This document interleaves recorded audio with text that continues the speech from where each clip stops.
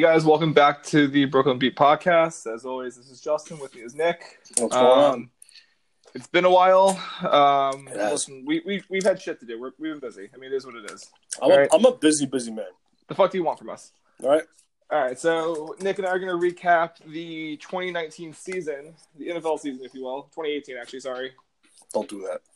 I fucked. That's on me. I fucked up. So I think first and foremost, who do you think is the biggest surprise in the league this year from a team standpoint? From a team, I mean, at the very least, what do you mean? Just positive, negatively, or just in general? Just in general. I think the Colts being in the playoffs is pretty crazy. Not only because of the way they started. Coming into the season, they had so many question marks about Andrew Luck. I didn't really have that. Pretty sure that was well documented. I thought he was going to be awesome because he is. But a lot of people thought, is he ever going to come back to the person that he was, the player that he was? The team's really not overly talented. They had the whole McDaniels fiasco in the offseason and this and that. So I feel like a lot of teams, a lot of people thought that they were going to be, one of the bottom tier teams in the league. Like maybe not 2-14 bad, but probably like a 4, 5, 6-win team. And they started off pretty bad too. I think they were 1-5 to start. 1-5, right? They were 1-5, and then they literally won 9 of the last 10 games. And they beat some pretty good teams in that stretch too. They broke Houston's winning streak. They beat the Cowboys when they were. I think the Cowboys were on a winning streak when they beat them too. I believe so. Yeah. That was, they shut them out too. Yeah, they beat them down pretty bad too. So the Colts have been really impressive this year, and they're led by, of course, Andrew Luck, who's awesome no matter what other people try to tell you. He's better than Cam Newton, to say the least. He is. Cam Newton's good too, but Andrew Luck is a superior player in my opinion. He's not going to win it, but he has a legitimate case for MVP. Given, hey, listen, I told you a month ago. I said when we were like, what were they, 6-6, something like that? Or I said, if the Colts make the playoffs with that, they have the smallest payroll in the league. They literally are the cheapest team in the league, not in terms of spending, but in terms of their cost of the team. They have the cheapest team in the league. They're playing with a bunch of rookies. They have a bunch of rookies who made a lot, big impacts. Darius Leonard, Quentin Nelson.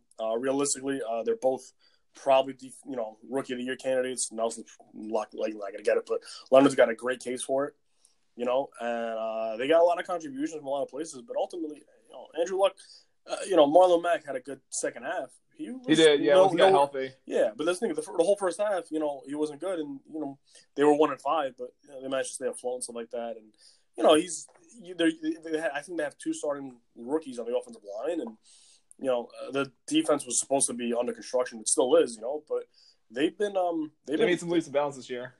Yeah, they did, but they're definitely ahead of the curve. And not for nothing, they're not a monster. They're not yet, but. Not for nothing, you look at them and you think to yourself, all right, what's their standing going forward? They're a 10-6 team with minimal talent and enormous cap space. They still have all their picks, obviously, so they have the picks, they have the cap space. They have something like $120 million in cap space. Think about the guys that they can go out and get. Even if they have to overspend for a couple of guys, who cares? Yeah, Le'Veon Bell, that'd be primal for me. So they play Houston in the first round of the playoffs, and they've actually beat Houston in Houston on December 9th. Yeah. Do you think they can repeat that? I think they can, yeah. We see this a lot with teams going to the playoffs. It's not necessarily the best teams that win. It's generally the hottest teams.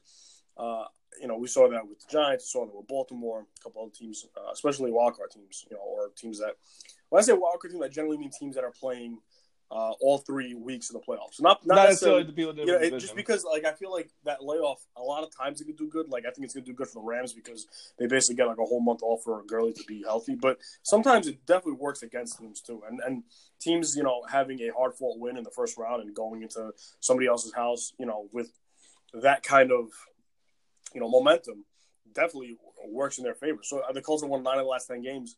Let's say they go on the road and beat Houston. They're going to have won 10 of the last 11 games. That's a really, really hot team. And, they're not, overly talented, but they play hard. They have one elite player. And listen, when that elite player is at quarterback, good things can happen. So I can definitely see the Colts win this week. I don't know if they will. I do think Houston's a better team overall. But I could see the Colts pulling one, especially it's a divisional game too. Those you kind of have to throw it out the window a little bit because division teams, they know each other so well that they're always gonna play each other tough. Yeah. From a player perspective, who is the most surprising player to you? You know what? I guess Pat Mahomes.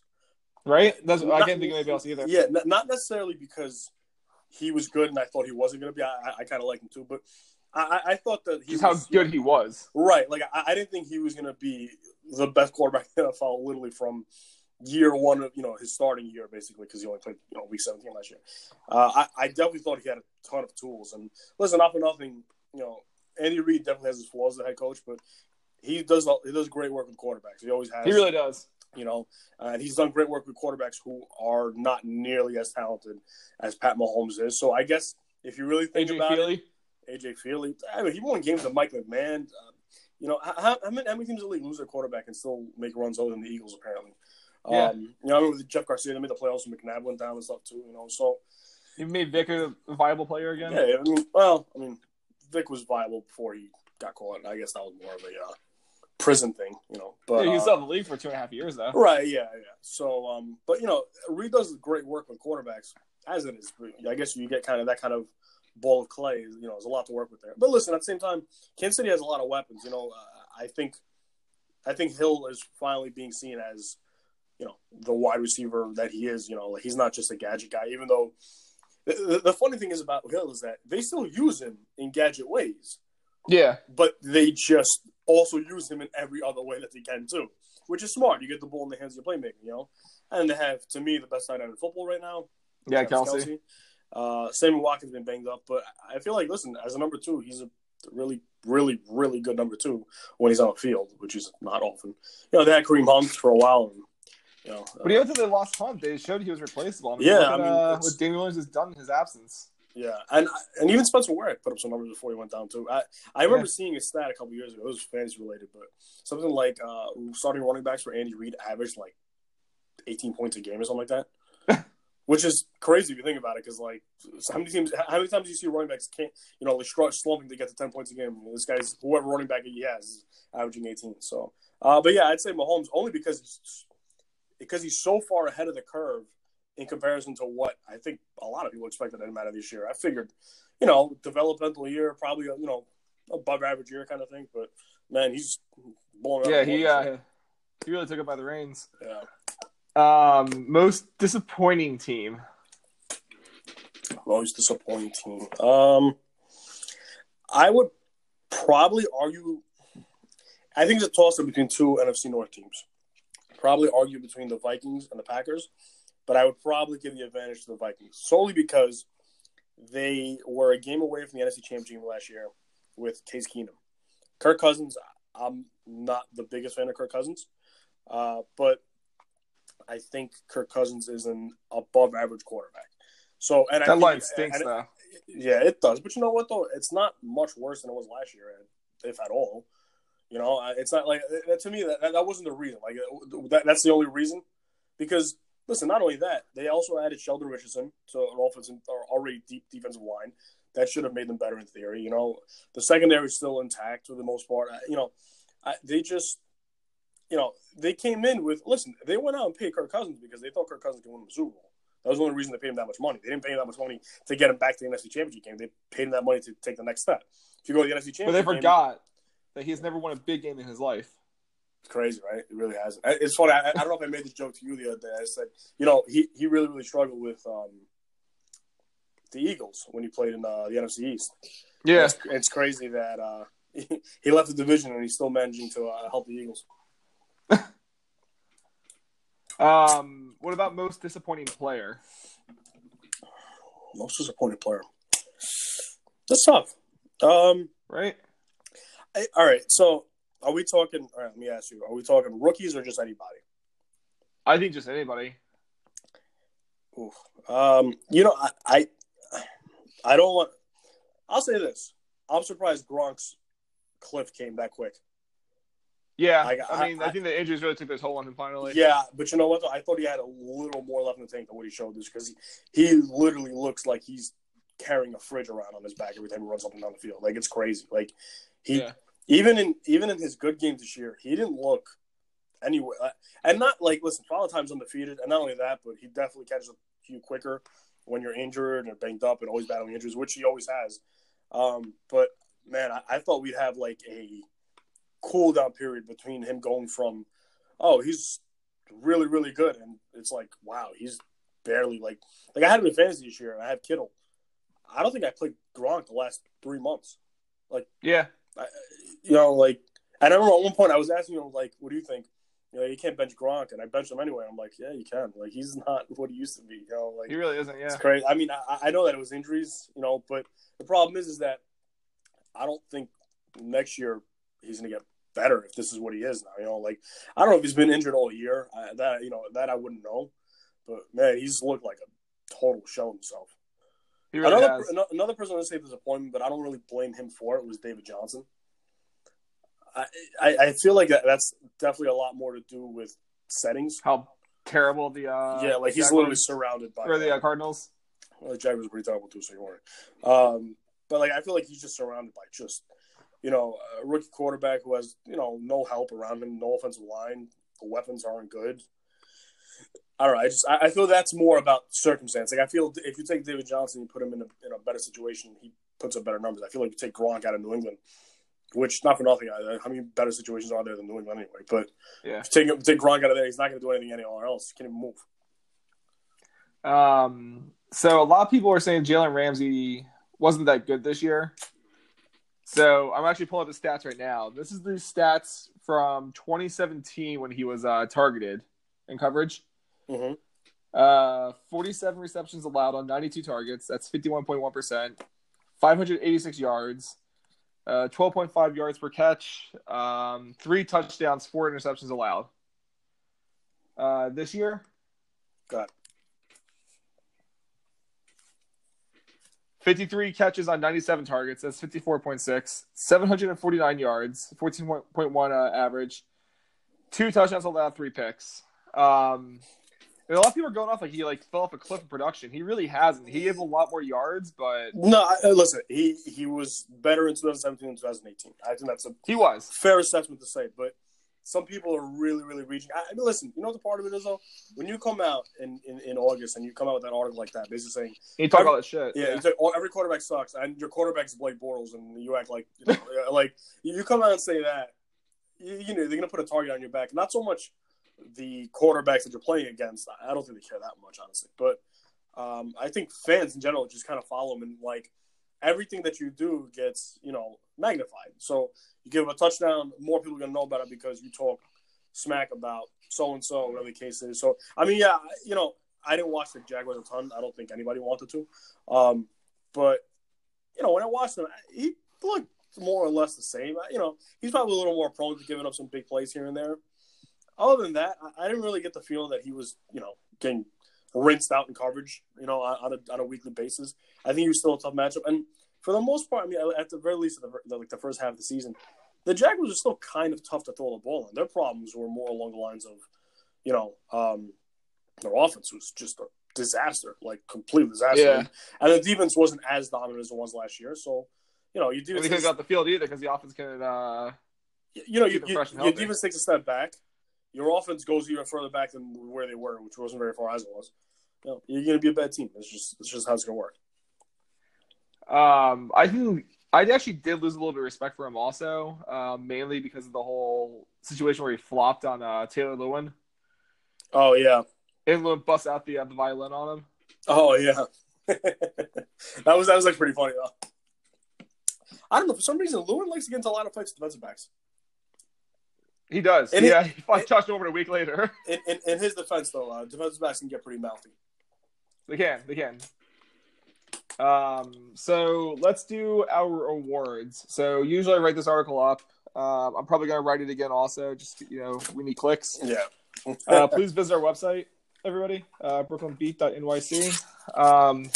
Usually we have a third person voted on this also, so there's no ties, but I also have a chance to reach out to Jason. I'm assuming he's probably busy anyway, doing lacrosse exercises or some shit like that. Who knows? Definitely. Anyway. I think he's sick. He could be. You know, it's probably the fucking orbs on his TV stand. All those damn picture frames of himself. Yeah. Uh, so we do the regular awards, and we also have our own awards named after players for their unique moments. So when it comes to those awards, I will tell you why we named that award after that player. So let's start with the MVP. Our midseason peak was Todd Gurley. Mine's not Todd Gurley anymore. I have mine either. Yeah, I have Pat Mahomes there. I would vote Mahomes also. I think Luck definitely deserves an honorable mention. Yeah. Okay. So just sorry. I guess for clarification purposes, I'm saying who I think is actually going to get the award. I probably would give it to Mahomes only because, in addition to having a really good year, it's pretty historic too. But I think Luck absolutely has an argument for MVP, man. So I'll give it to Mahomes just because, you know, when you factor in the, you know, how good his season was historically too, I feel like it's hard to go against him. Absolutely. Plus, there's no look passes, there's left-handed passes. I thought I was watching the NBA game for. It's pretty impressive. Yeah, he has a little pizzazz to the quarterback position. Yeah. Offensive Player of the Year. So we actually had Mahomes as the midseason pick for this one. Yeah, I think it's gonna stay there too. It's always funny to me that how, like, if you're good enough to win the MVP, what are the chances that you're not going to be good enough to win the whatever side of the ball that you play on? You know, generally it's offense, but if you're good enough to win the MVP, what are the chances that you're not also going to be the best offensive player of the year? You know what I'm saying? Well, I think they usually don't vote the same guy for that reason, so the same person's not winning both awards. Right, I know, but like to me, like I think about it, I think like what are the chances that, you know, like what are the chances that you were the best player in the NFL on your side of the ball, on your side of the ball, and you weren't the best offensive player? You know what I'm saying? Like, I like, to me, the only time you can end up with something like that is if somebody has some type of historic year for. I think like the AP Manning season. Yeah, or what was it? Chris Johnson, your boy. Didn't he win Offensive Player of the Year that year? He did. I'm actually looking at his autographed helmet that I have of him right now. Oh, do you? Yeah, he won Offensive Player of the Year. I'm pretty sure that was one of Peyton Manning's MVP. I think it was number 3. Yeah. So, I mean, like that, I guess scenario, I get it. I don't know. Defensive Player of the Year, Aaron Donald. That's it. There's not even an argument. It's Aaron Donald. Yeah, I can't reason to even embellish further. It's not. All right. Next. I will say, though, if you look at our pass rush grades, I haven't updated the sheet yet, but I think he actually set the record for the second highest pressure score of all time. Behind Watt, right? 2014? So Watt was number 1 and number 2. Watt had 205 in 2014 and like 165 the year before, and I want to say Donald is at like 168. Okay. Which is insane. I'll have the sheets updated tomorrow, and I can. I'm pretty sure, you know, week 17. Listen, I love Aaron Donald, but I obviously want Michael Strahan to hold on to that record for as long as he can. I think he had 10 pressures in the first half against the 49ers. And I'm sitting there thinking, like, yeah, if you get 10 pressures, that means you have to have at least, obviously, 10 passes. They must have had, how many passing attempts could they possibly have had in the first half? 20? Maybe? Well, every play. That means every other play he's getting a pressure. And it's like, anybody want to block this guy? Like, they can't. That's they're not trying. They just can't. Let me actually look at the stats right now. Give me 1 second.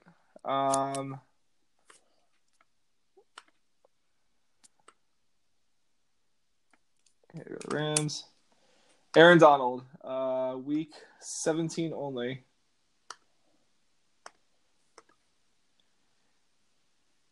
He had. Whoops.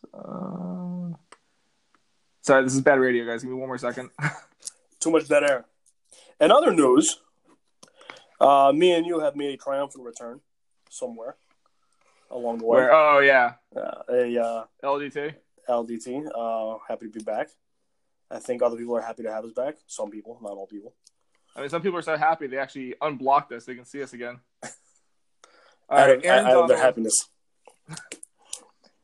Aaron Donald, for the game, had 1 sack, 2 hits, and 3 hurries. So that's 6 pressures total. And I don't think he even played much in the second half, did he? They were up big. Wait, you said he had how many? 6 total pressures. That's it? I could have sworn I read it. He had 10. This is what I'm getting from PFF. Oh, I'm assuming that's where they got it from too. So maybe I miscalculated it. So wait, I can actually give you his pressure score right now. So 3, 4, 5, 6, 7. He has a pressure score of 10 for the game, which puts him all time for the season alone. Yeah, that's what Roto-World says. He had 10 QB pressure. Let's check it again. All right. I was right. He had 168 on the dot. Wow. So the second highest of all time. It's his second straight year leading the league. He's had what? He was the defensive player of the year last year too. Yeah, right. I think he was. Yeah. Like Obama's 2 terms. They went back to back. Like Drake. Yeah, he was defensive player of the year last year also. And honestly, he probably should have won the year before too instead of Khalil Mack. But whatever you know. Anyway, go on. Offensive rookie of the year. I think it's Saquon. I don't think there's. You know what? I'll say Saquon, but I think Mayfield made a pretty strong case for it too. I think he had a really good year. I think him and Quentin Nelson also. Yeah, Nelson I feel just would never get it because he's an offensive lineman. Exactly. Definitely played good enough to get it, but I would pick Barkley just because Barkley had 2,000 yards, 15 touchdowns. And I think this part was crazy. He broke the rookie running back receiving record. But I think this part was crazy was he didn't fumble the ball once. Yeah, he did. And not only that, I'm pretty sure he didn't have a lost fumble all year. I don't think he fumbled the ball all year in terms of even putting it on the ground. I'm pretty sure that's correct. I'd have to double check that. But listen, look, I think everybody knows at this point where I stood on the second overall pick. I never questioned his ability. I still don't. He's a fantastic player. Yeah, but I think positional value. And then you look at this year's draft. No fumbles. No fumbles, right? That's crazy. Yeah. You look at this year's draft and you think to yourself, well, you're probably not going to end up with a quarterback this year either. So now you're looking at 3 years now, basically. I don't know. But, I would probably go with Barkley over Mayfield in a closer vote than I think people expected 2 months ago. I think Cleveland finally found their quarterback. I 20 fucking years of searching. Yeah, it took long enough. I don't think it was a secret I wasn't the biggest guy on Mayfield either. I wasn't either. Yeah, but listen, but my knock on him was never. I thought he could play in the league. I don't think he lacked talent. I worry about his personality long term. And you know what? After a year, I don't think that anything's happened for me to think differently. The whole Hugh Jackson thing, like everybody's saying, like, oh, who cares, or this or that. That's the face of your franchise. You don't need stuff like that. Like, there's so many distractions in the NFL. There's so many things. Like, as a Giants fan, I love the fact that we have Eli Manning, who literally never gave anybody a headline worth even mentioning. That's awesome. That's exactly what you want. And then you have guys like Big Ben. Big Ben was in the news all the time for, when he started, like, for the wrong reasons. Throwing footballs at receivers. Right. Yeah. But I just, listen, people say, like, I'm old school, which I don't really consider myself that way. But in terms of face the franchise guys, I don't want those guys making noise. I'd rather those guys be quiet, just, go about your business. I think everybody else... Just go and get your endorsement check, man. That's all you got to do. Yeah, that's it. And listen, honestly, Mayfield's a good player. He's talented. I've never questioned his talent. He's a lot better than I expected him to be in the NFL. Yeah, you know what it is? I think if he was taken 10, 15 years ago, I don't think he'd be as successful. The NFL's different now. The other thing I didn't like about him, and I think the last throw we saw of him this year was a pick. But no. The reason I didn't like about it is that I don't love his height. I don't love short quarterbacks. I understand it works for Breeze. I understand it works for Wilson. Those guys are two anomalies. They're not a lot of guys like that. And you know what? I think if Mayfield was 6'5", he doesn't make that throw. It is. We're height supremacists. We're height supremacists, despite me being way shorter than Baker Mayfield. But what was it? Like Johnny Manziel is another example, or RG3, or even Vic. Those guys who are smaller, and they're also guys who are mobile as well. Right. Yeah. You get hit in the NFL when you're out in the open field, you don't slide in time. Like that's it's gonna hurt. No, it's true. But that's the thing. The height thing.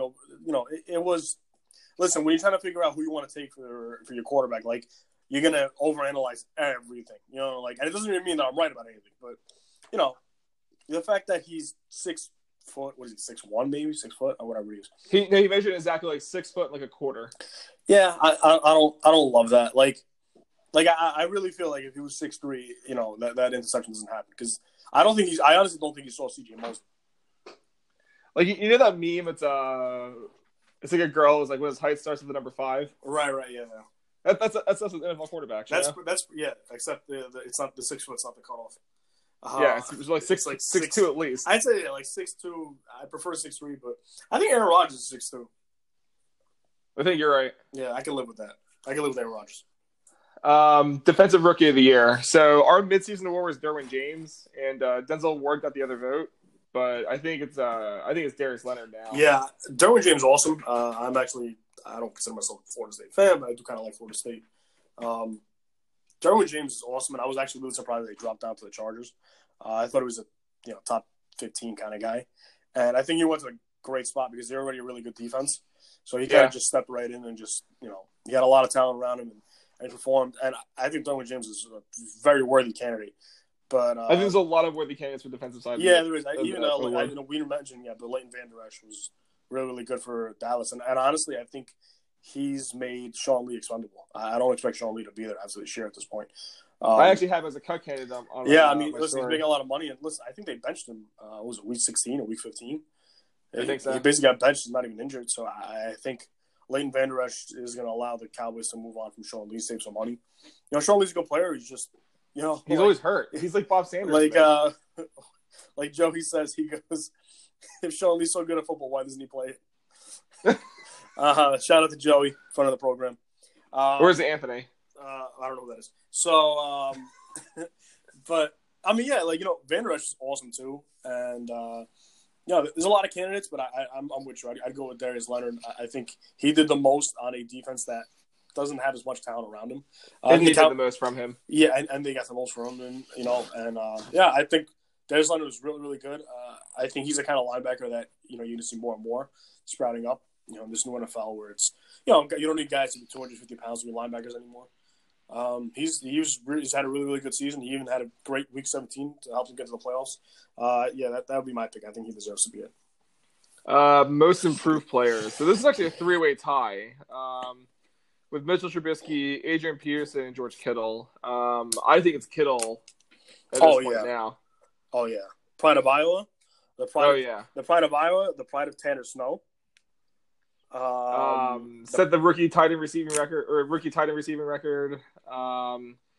with the shit show at quarterback. I mean, he had Garoppolo, then he had CJ Beathard, then he had Mullins. Yeah, he's awesome. And it's not even that. He's a stout blocker too. It's not just he's a good player, man. He's a good player altogether. That's the only way to put it. I've been a big Travis Kelce fan for a few years, and I always said that he's been he was nipping at Gronk's heels the last few years, and I kind of felt like he pulled even with him at some point last year.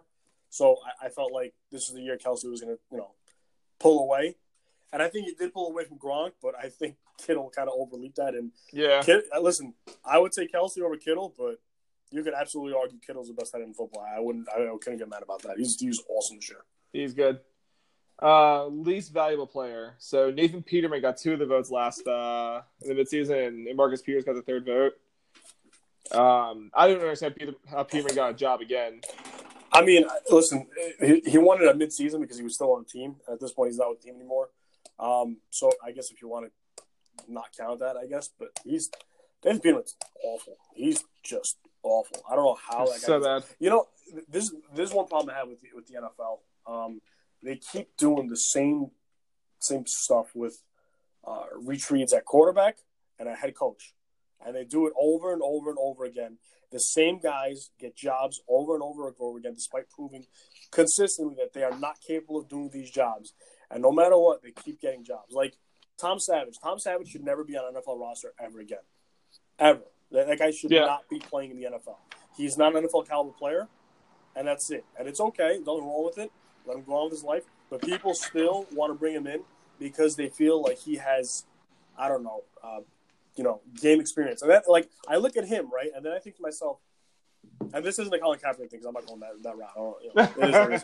But, I mean, listen, I'm sure right off the bat, I'll tell you Colin Kaepernick should be a quarterback over Tom Savage. Obviously, he's not for different reasons. But I look at something like Nick Mullins. Nick Mullins is what? He's an undrafted free agent? Yeah. And was he a rookie this year or last year? I think he was a rookie last year. Okay. That guy has never played an NFL snap. You mean to tell me that you think it's that? Tom Savage is so bad that he can absolutely get outplayed by undrafted rookie free agents, undrafted second-year free agents. Like, that is not that hard. I kind of hope that Mullins did enough to show people that you don't have to keep signing guys just because they played quarterback once 5 years ago in the NFL. You know, like, that's not why they should keep getting jobs.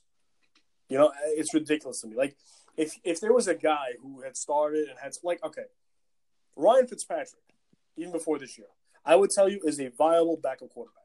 He's a guy who's gone out in the NFL and has won games in the NFL, and he's melted down at times, and that's what keeps him from being a starting quarterback. But when you're looking for a backup quarterback, you're not looking for somebody who's going to be as good as your starter. So, you know, you have to have some realistic expectations. When you're looking for a backup quarterback, you're looking for a guy who can come in, light a spark, maybe win a game for you, maybe manage a game for you. That's all you're looking for. That's it. You're not going to, you know, Aaron Rodgers goes down. You're not going to bring in Aaron Rodgers again. That's not how it works.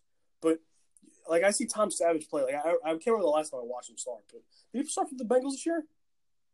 No. Savage? Yeah. No, he didn't. I don't know if he started for this year. What's his name? Driscoll did. I know Driscoll did, but I don't know if Dalton, whatever. I think he was with the Bengals for a while, whatever it was. But, like, he's just awful. Like, so bad. And I look at Nick Mullins, who, you know, in theory, Savage should be better than, right? Because he's a veteran. Nick Mullins is so much better than him. It's embarrassing. Like, they gotta stop with that, and they gotta stop with these coaches. Like, they just keep coaches just because it's like it's like a good old boys club. Like, you know, it's the same guys over and over again. The same, like, oh, you know, like, all right, he wasn't good in 4 different places, but he's coached in 4 different places, so let's hire him anyway. That's the same nonsense. To the same position, yeah, I get that. If they're hiring him to be like a positional coach, though, I'm not. I mean, yeah, whatever, that's fine. But like, I'm talking about like these coaches get like the same coaches get job opportunities here and there with, you know, mixed success or no success. Like if Hugh Jackson gets hired again. I don't know. That one's a little tough, only because I don't think Hugh Jackson's the greatest coach or anything. But if you're only going to judge him based on what he did in Cleveland, then a lot of guys should have never been hired again. Like, listen, Cleveland's been a black hole for 10 years. You know, like, it's tough. Listen, I wouldn't be against giving Hugh Jackson a offensive coordinator job somewhere in the near future. And if he produces again, which, you know, I think I wouldn't be against giving him a third opportunity depending on where. I wouldn't give him one now. I would definitely want to see him do some, you know, O-line work first, offensive coordinator work first. But, you know, but in general, like, you get what I mean, though, in the sense of, like, yeah, it's the same guys over and over again, the same nonsense. Like, even, what was it? Denver. Denver wants, I think Denver's interested in a Shanahan reunion. Yeah. You know, I mean, I don't know. Is he a little old? Why don't you try and get somebody younger? Same with, like, Gruden, go back to Oakland. Like, why? Yeah, like, I feel like that was total nostalgia. They're selling tickets for that last season, and I don't even know where they're playing next year. They play in San Antonio for a year. They don't know yet, right?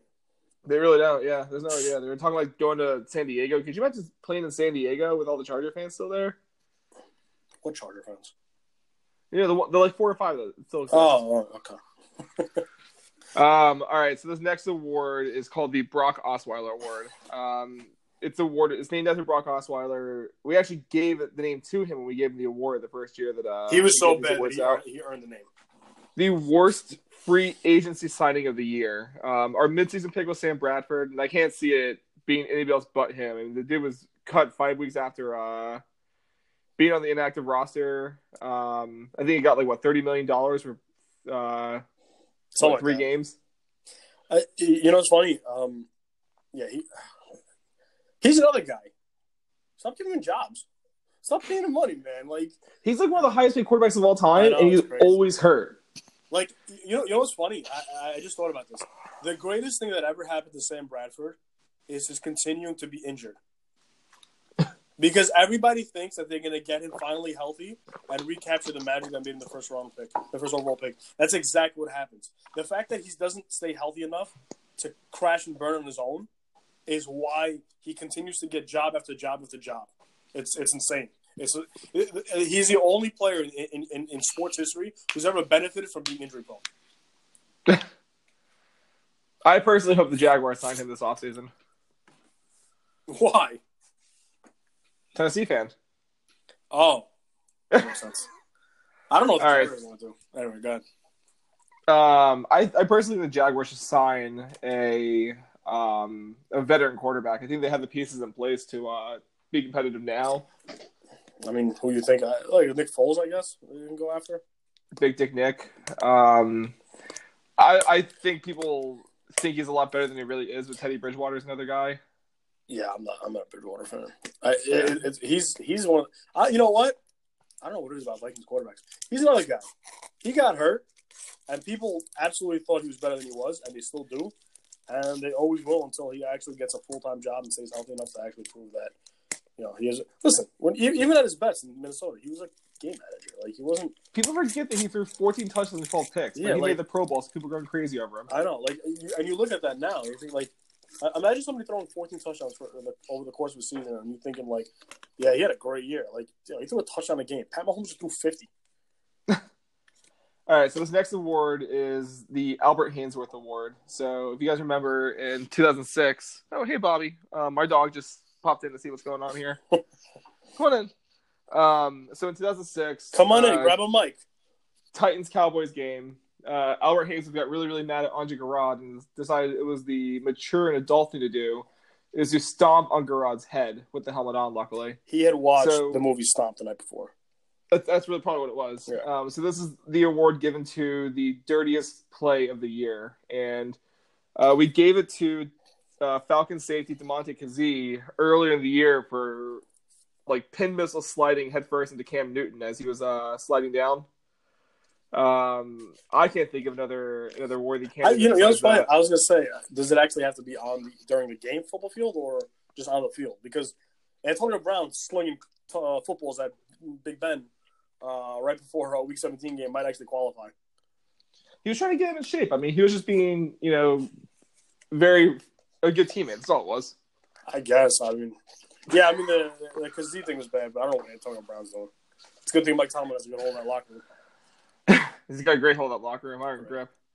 The Tommy Maddox Award. So for you young whippersnappers who didn't watch football in like 2003, Tommy Maddox is a XFL legend. He is the only winner of the league's MVP award. And when the league folded, he went to the Steelers and somehow, some fucking way, got into the starting job. I think they benched Cordell Stewart and led them to the playoffs.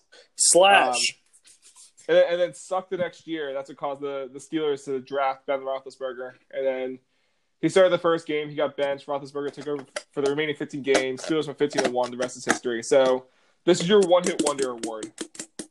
So our mid-season pick was Dee Ford. Are you playing the drums? I am not. Our mid-season pick is Dee Ford. Ford had a phenomenal year, and Ford happened to suddenly become a good football player in his contract year, which is why I'm skeptical about him repeating the success.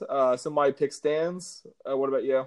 I would say 4-2 only because I can't really think of a better candidate, I guess. What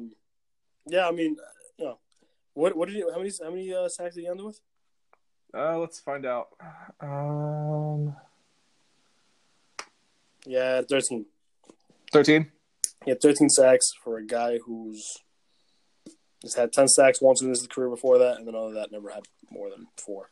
Yeah, I guess if you're gonna call 2016 and 2018 both one year and one wonders, I guess you call that. I don't think he'll ever flirt with 13 sacks again. So in that sense, yeah, it's kind of like the Lorenzo Alexander of was it 3 years ago? Although he's actually been okay. He hasn't been terrible, but yeah, I guess I go with D4. I couldn't really think of anybody else. Let's see what his pressure score is for the year.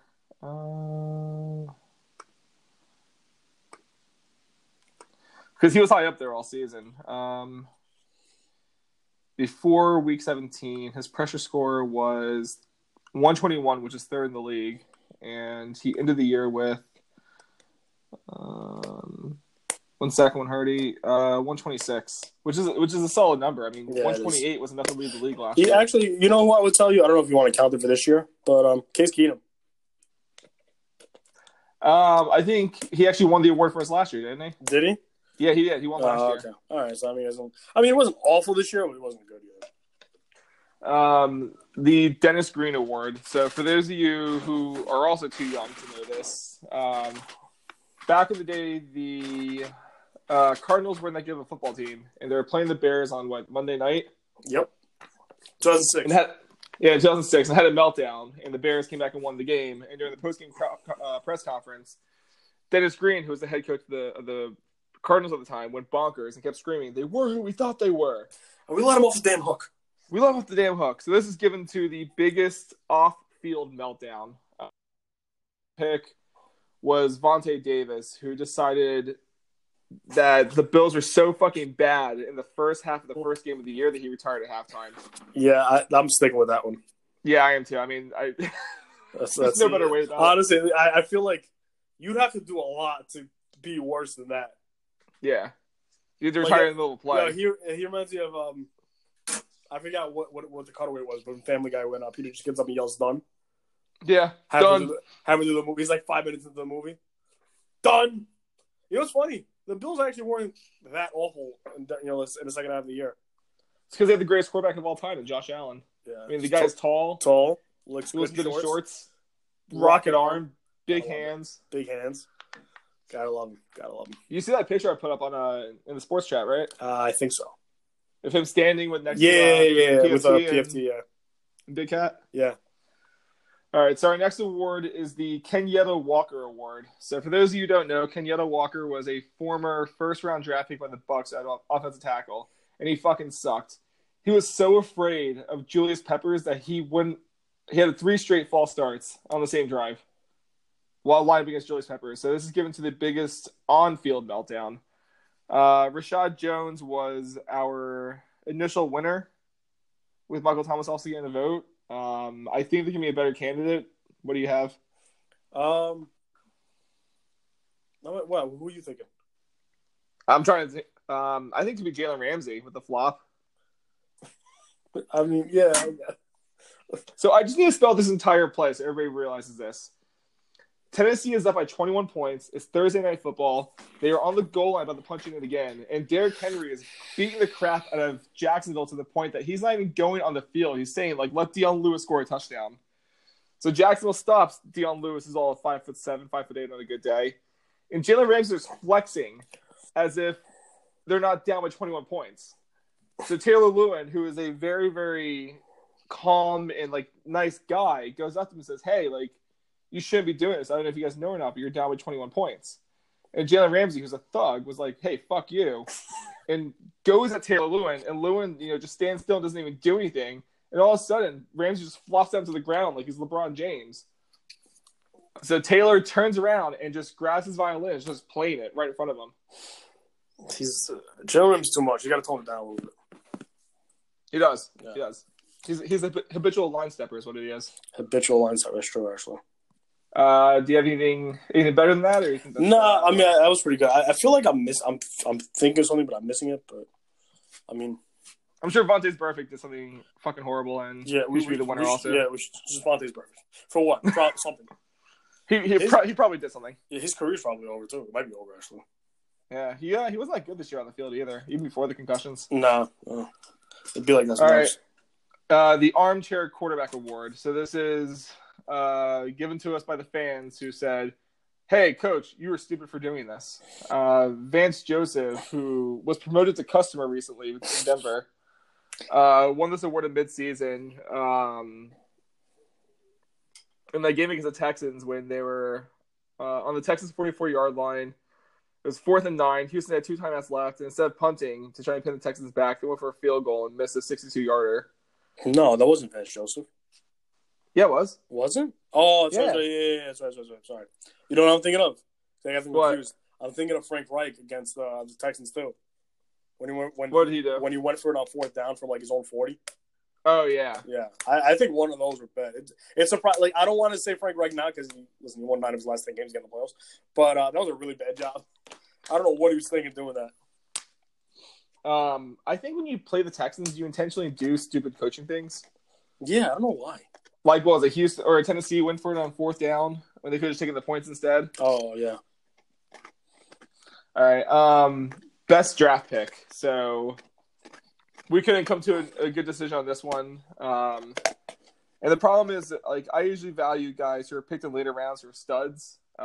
Dante Jackson, Philip Lindsay, he wasn't even drafted, and Baker Mayfield were the winners in the midseason. Yeah. I mean, what do you think right now? Mayfield's going to be a more valuable player for the Browns than Philip Lindsay is going to be for the Broncos. So by that measure, you got your franchise quarterback. You made a good pick. In terms of value, I mean, which is kind of what we're thinking about here, like best draft pick. Like, listen, you have your pick of any player in the draft, and you take the first player, and in theory, he's the best player, and he's a good player. You kind of just, did what you're supposed to do. You take a Pro Bowl caliber running back. He made the Pro Bowl, right? Lindsay did, yeah. You take a Pro Bowl running back as this undrafted free agent. It's not really a draft pick, but he's an undrafted free agent, so I'll count it. I'm going to go with that one. And like the whole point, teams are good in the NFL or bad because they fail to find value or they find great value. That's literally the purpose of everything. Like the margin of the margin of error in the NFL is so small as it is that if you could find that undrafted free agent who becomes an All-Pro or whatever the case is, you find that Chris Harris kind of guy, that James Harrison kind of guy, it's going to make all the world of difference because the reality is that teams are going to hit or miss on draft picks all the time. They just are. It's always going to be the case. I think the hit rate on first-round picks is something like 50% or something like that. And that goes for every team. Like, not everybody's going to make great picks. There's some teams that make great picks. Like, a couple years ago, one of my favorite drafts was Ozzie Newsome. I used to love a lot of Ozzie Newsome drafts. All the guys he took didn't pan out. We'll never forget Sergio Kindle. But listen, not all the guys panned out. But I still think he's a good drafter.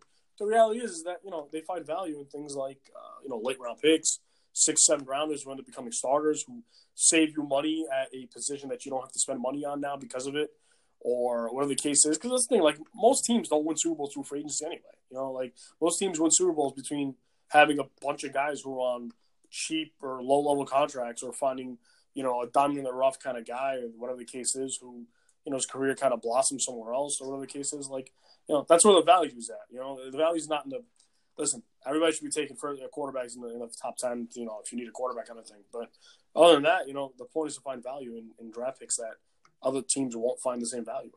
So I think Philip Lindsay at that point was the most valuable acquisition through the draft. So that's how I'll phrase it. The only player who made the Pro Bowl who was drafted after the first round is Michael Dixon, the punter for the Seahawks, and Lindsay, who was undrafted. That's crazy. Wow. I can agree with Lindsay. I think another honorable mention is Darius Leonard, who fell in the first round. Yeah. Who really should have been a Pro Bowler, and he wasn't. Yeah. But for the sake of agreement, I'll go with Lindsay on this one. Yeah. Worst draft pick. We had Colton Miller in the midseason with Josh Allen getting the other vote. Not for nothing. I don't think bad players lead their team in rushing and passing. Yeah, I would argue Josh Allen. But Colton Miller is fucking garbage. Who said Josh Allen? Pino did. Jason. You know why? Because he doesn't like the tall guys. Is what it is. Yeah, but you can't hate it because you're not it. You can't hate us because you ain't us. Colton Miller gave up 16 sacks this year, 8 hits on the quarterback and 45 hurries, 69 pressures. Yeah. Nice. Yo, leave the guy alone, bro. He's doing his best. And he was penalized 9 times. Jesus Christ. Yeah, he was. He was a surprise. He was a big surprise in the first round for me. And Gruden traded up for him too. What? Yeah. And Gruden traded up for him. Yeah, that was he traded up for him. Yeah. That was after trading down. Yeah, that was after trading down. He traded down from 10, and then he got traded back up to 15, right? Yeah. That makes sense. Yeah, I want to say, that was a bad move by Gruden, but I don't know of any good moves he made. So it's just a move by Gruden. Best coach. Sean McVay was our unanimous choice last midseason. I think he wins it for the second straight year. Who? Sean McVay. Trying to think. I think Sean McVay was good this year, but I feel like he kind of met expectations this year. Plus, he's got more talent on his team too. I would argue either Frank Reich or Matt. I think Rex is definitely an honorable mention. You know, like him or Matt Nagy. I think one of those two guys. You know, both those teams took really big steps up. I don't think anybody thought those teams were going to be playoff teams. Like, I think everybody thought the Rams were going to be a top 2 seed, top 3 seed. They were going to win division kind of thing. You know, so I'd probably go Matt Nagy just because he was great all year. Like, I think Frank Reich took some time to get his feet wet a little bit, had some boneheaded decisions, you know, and kind of figured it out. I think coincided with his team getting healthy. But, I would probably go with Matt Nagy, just consistent all year, you know, really good coach, plays to their strengths, which, you know, not for nothing, people shouldn't take for granted. You know, they won 12 games this year. Yeah, they did. I think we give a coordinator of the year award. I think I'll give it to Vic Fangio. Whatever it is. Yeah, I would too. He's always been a really good defensive coordinator, quietly too. Yeah. I think he's gonna get a head coaching job maybe this offseason. You know what? I think he'll get one if he wants one, but I'm not sure if he wants. I'm not sure he wants one. Yeah. Yeah, like he's not. He's on the older side for coach, so he's 60. Yeah. You know, like I don't know what his family situation is. I don't pretend to know, but so imagine he's married. He's probably been in Chicago for a while. I'm assuming he likes Chicago. You know, they're building something. You know, listen. In theory, everything is the next step up, next step up, next step up. Some people are happy doing what they do. Some people prefer to just be coordinators. You know, like some people are better suited to be coordinators. I think that everybody should want the head coaching job, but I think some people should be realistic enough to know that, you know what, that's probably not for me. It's probably not. I'm not best suited for that. Like Wade Phillips. Wade Phillips is a great coordinator, not a head coach. Yeah, not a coach. Not a head coach. North Turner too, great coordinator, not a head coach. You know, like just not. It's just not who they are. They don't have it in their personality. So I don't really know much about Fangio's personality, so I don't know if he's that kind of guy. But, you know. No, I hear ya. Worst coach. So we gave it to Hugh Jackson the midseason. He got fired right before he made the pick. I think it's definitely a notable one. I think Mike McCarthy is another name we can throw out McCarthy there. Stinks. People think he's such a good coach. They don't realize how much of a difference it makes having Mike Aaron McCarthy Rodgers master deficiencies. Mike McCarthy and Mike Tomlin are the same person, but one's during the day and the other one's at night. Literally, like they both benefit from having. I was actually thinking about it yesterday. Mike McCarthy has coached the Packers since what, 05, 06? Yeah. I could think of literally only 1 year where you can make the argument that he didn't have the best quarterback in the division. And the year that it is 2009 when the Vikings got his old quarterback. Because I would argue that, you know, Favre's 09 was better than Rodgers. So that literally, he's been there for 13 seasons, whatever it is. I don't know what it is, but he's literally not had the best quarterback in the division for one of those seasons. And like for you to have the kind of success or lack thereof, I guess, that he's had, because like I look at them and I think to myself like, okay, they went to the NFC Championship game in 2007. Okay, fine, you know, they're the 2 seed, so they really, and they lost it at home, by the way. To a quarterback who was not known to be good in cold weather. 2010, they won the Super Bowl. They beat a pretty good Eagles team. They beat the Falcons in the second round in a game that, as a person who dabbles in gambling, I loved Green Bay that day. I literally put everything I had, which wasn't that much at the time. I had everything I had on Green Bay that game. I loved them. And Aaron Rodgers just blew the doors off. And then they played the NFC Championship game in Chicago where Jay Cutler went down. They had to beat Caleb Haney in the second half. And then they played the Super Bowl against the Steelers defense. That front seven was awesome, but secondary was super weak. So all they did was spread them out, and Aaron Rodgers just butchered them through the air. So, you know, that's how they won the championship. 2014, you know, they beat a Cowboys team at home. Was it a catch? Was it not a catch? You know, whatever. It wasn't a catch. Sorry. By definition, it wasn't a catch. You know what you're going to do. You know, and then they lost because his tight end doesn't know how to get out of the way. And then 2016, I feel like that was, you know, that was just Rodgers' brilliance. You know, like Rodgers beat the Giants defense. That was, you know, good for half. It kind of fell apart because the receivers couldn't catch and they couldn't hold up on the rest of it. But, you know, he beat them, and then he beat Dallas, who, you know, he beat Dallas late with his, you know, his magic. Like, it's not like, you know, him doing the pirouette and then tossing the ball down the sideline 30 yards. Like, Mike McCarthy didn't teach him how to do that. You know, like, that's just spectacular. You can't coach talent. And then they go to Atlanta and they get the doors blown off. Like last 2 seasons they missed the playoffs. I think Rodgers was banged up last year anyway, but whatever. Okay, fine. Like this year, even this year, like all right. So I have Aaron Jones. So whatever. Maybe I'm biased to this. How you can watch the first half of the season and think that like Aaron Jones shouldn't be your lead back when he's literally averaging 6 yards to carry. Jamal Williams averages 6 feet a carry, and like you're trying to split them. Like what are you doing? Like I don't understand.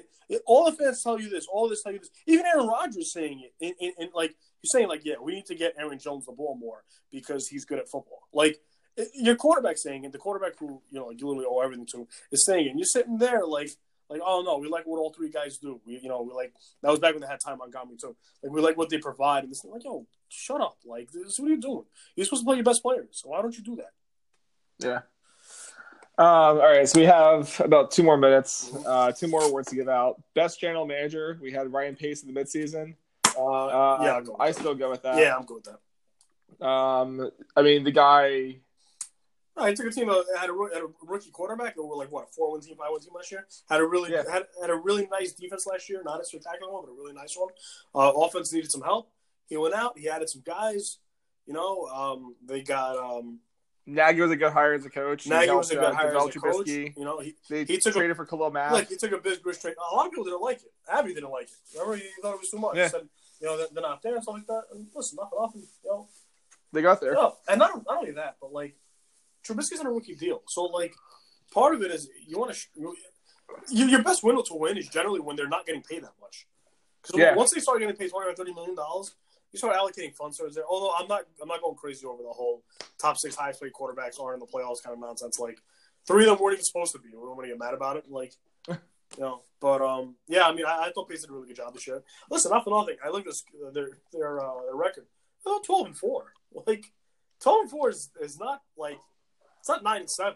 Like 12-4 is a lot of games that they won. And they were 12-4 in a division that people had them at best being the 3rd best team. Yeah. Like everybody had the Vikings 1 or 2. Everybody else had Aaron Rodgers and the Packers being 2. So that's I thought he did a good job. Deserves a lot of credit for it. Worst GM. So we had a tie this time around. It was David Gettleman, John Gruden, and Jerry Jones. I think it's John Gruden. Yeah, just so people know, Pino's a Cowboys fan. Yeah, and he picked Jerry Jones. Which, I mean, I guess in some ways you can pick every year, but clearly that seems kind of silly now. Yeah, I mean... People hated the Amari Cooper trade. I didn't think it was that bad at the time. I didn't like it. I didn't think it was the worst trade of all time, but I didn't like it. And listen, not for nothing. He's had 2 like spectacular games. Yeah. He's done a lot of nothing other than that. Like here's my thing. Let's say they lose this week, right? And he kind of has like a dud kind of game. Would you be knocking at his door to pay him $14 million a year? Probably not. He really didn't. His game didn't change when he went to Dallas, but he was more effective because he had. More confident quarterback. He became more of a focal point on offense too and stuff. Like I definitely feel like John Gruden wasn't really interested in making him a big focal point of it either. So I don't think that helped either. But anyway, Gruden traded Cooper. He traded Khalil Mack. He signed any veteran he could find who's over the age of 30 and gave him whatever contract he wanted to give him. AARP club. He beefed with Derek Carr. He beefed with everyone and everything. I mean, he threw Reggie McKenzie out, who was a GM of the year. Father McKenzie. And people want to apologize and say that he didn't really do that. Bullshit. He absolutely did this. Who do you think runs the show there? Yeah, the guy who got paid $100 million guaranteed, or the GM who's slowly losing his say in the room? Yeah, probably. All right, well, guys, that's our podcast. Nick, thanks for being here again. Anytime. And hopefully we don't wait a few more months next time. We'll try and get this more consistent. 2019 is the year of the Brooklyn Beat podcast. It is. All All right, guys, thanks for listening. Happy New Year, guys. You too.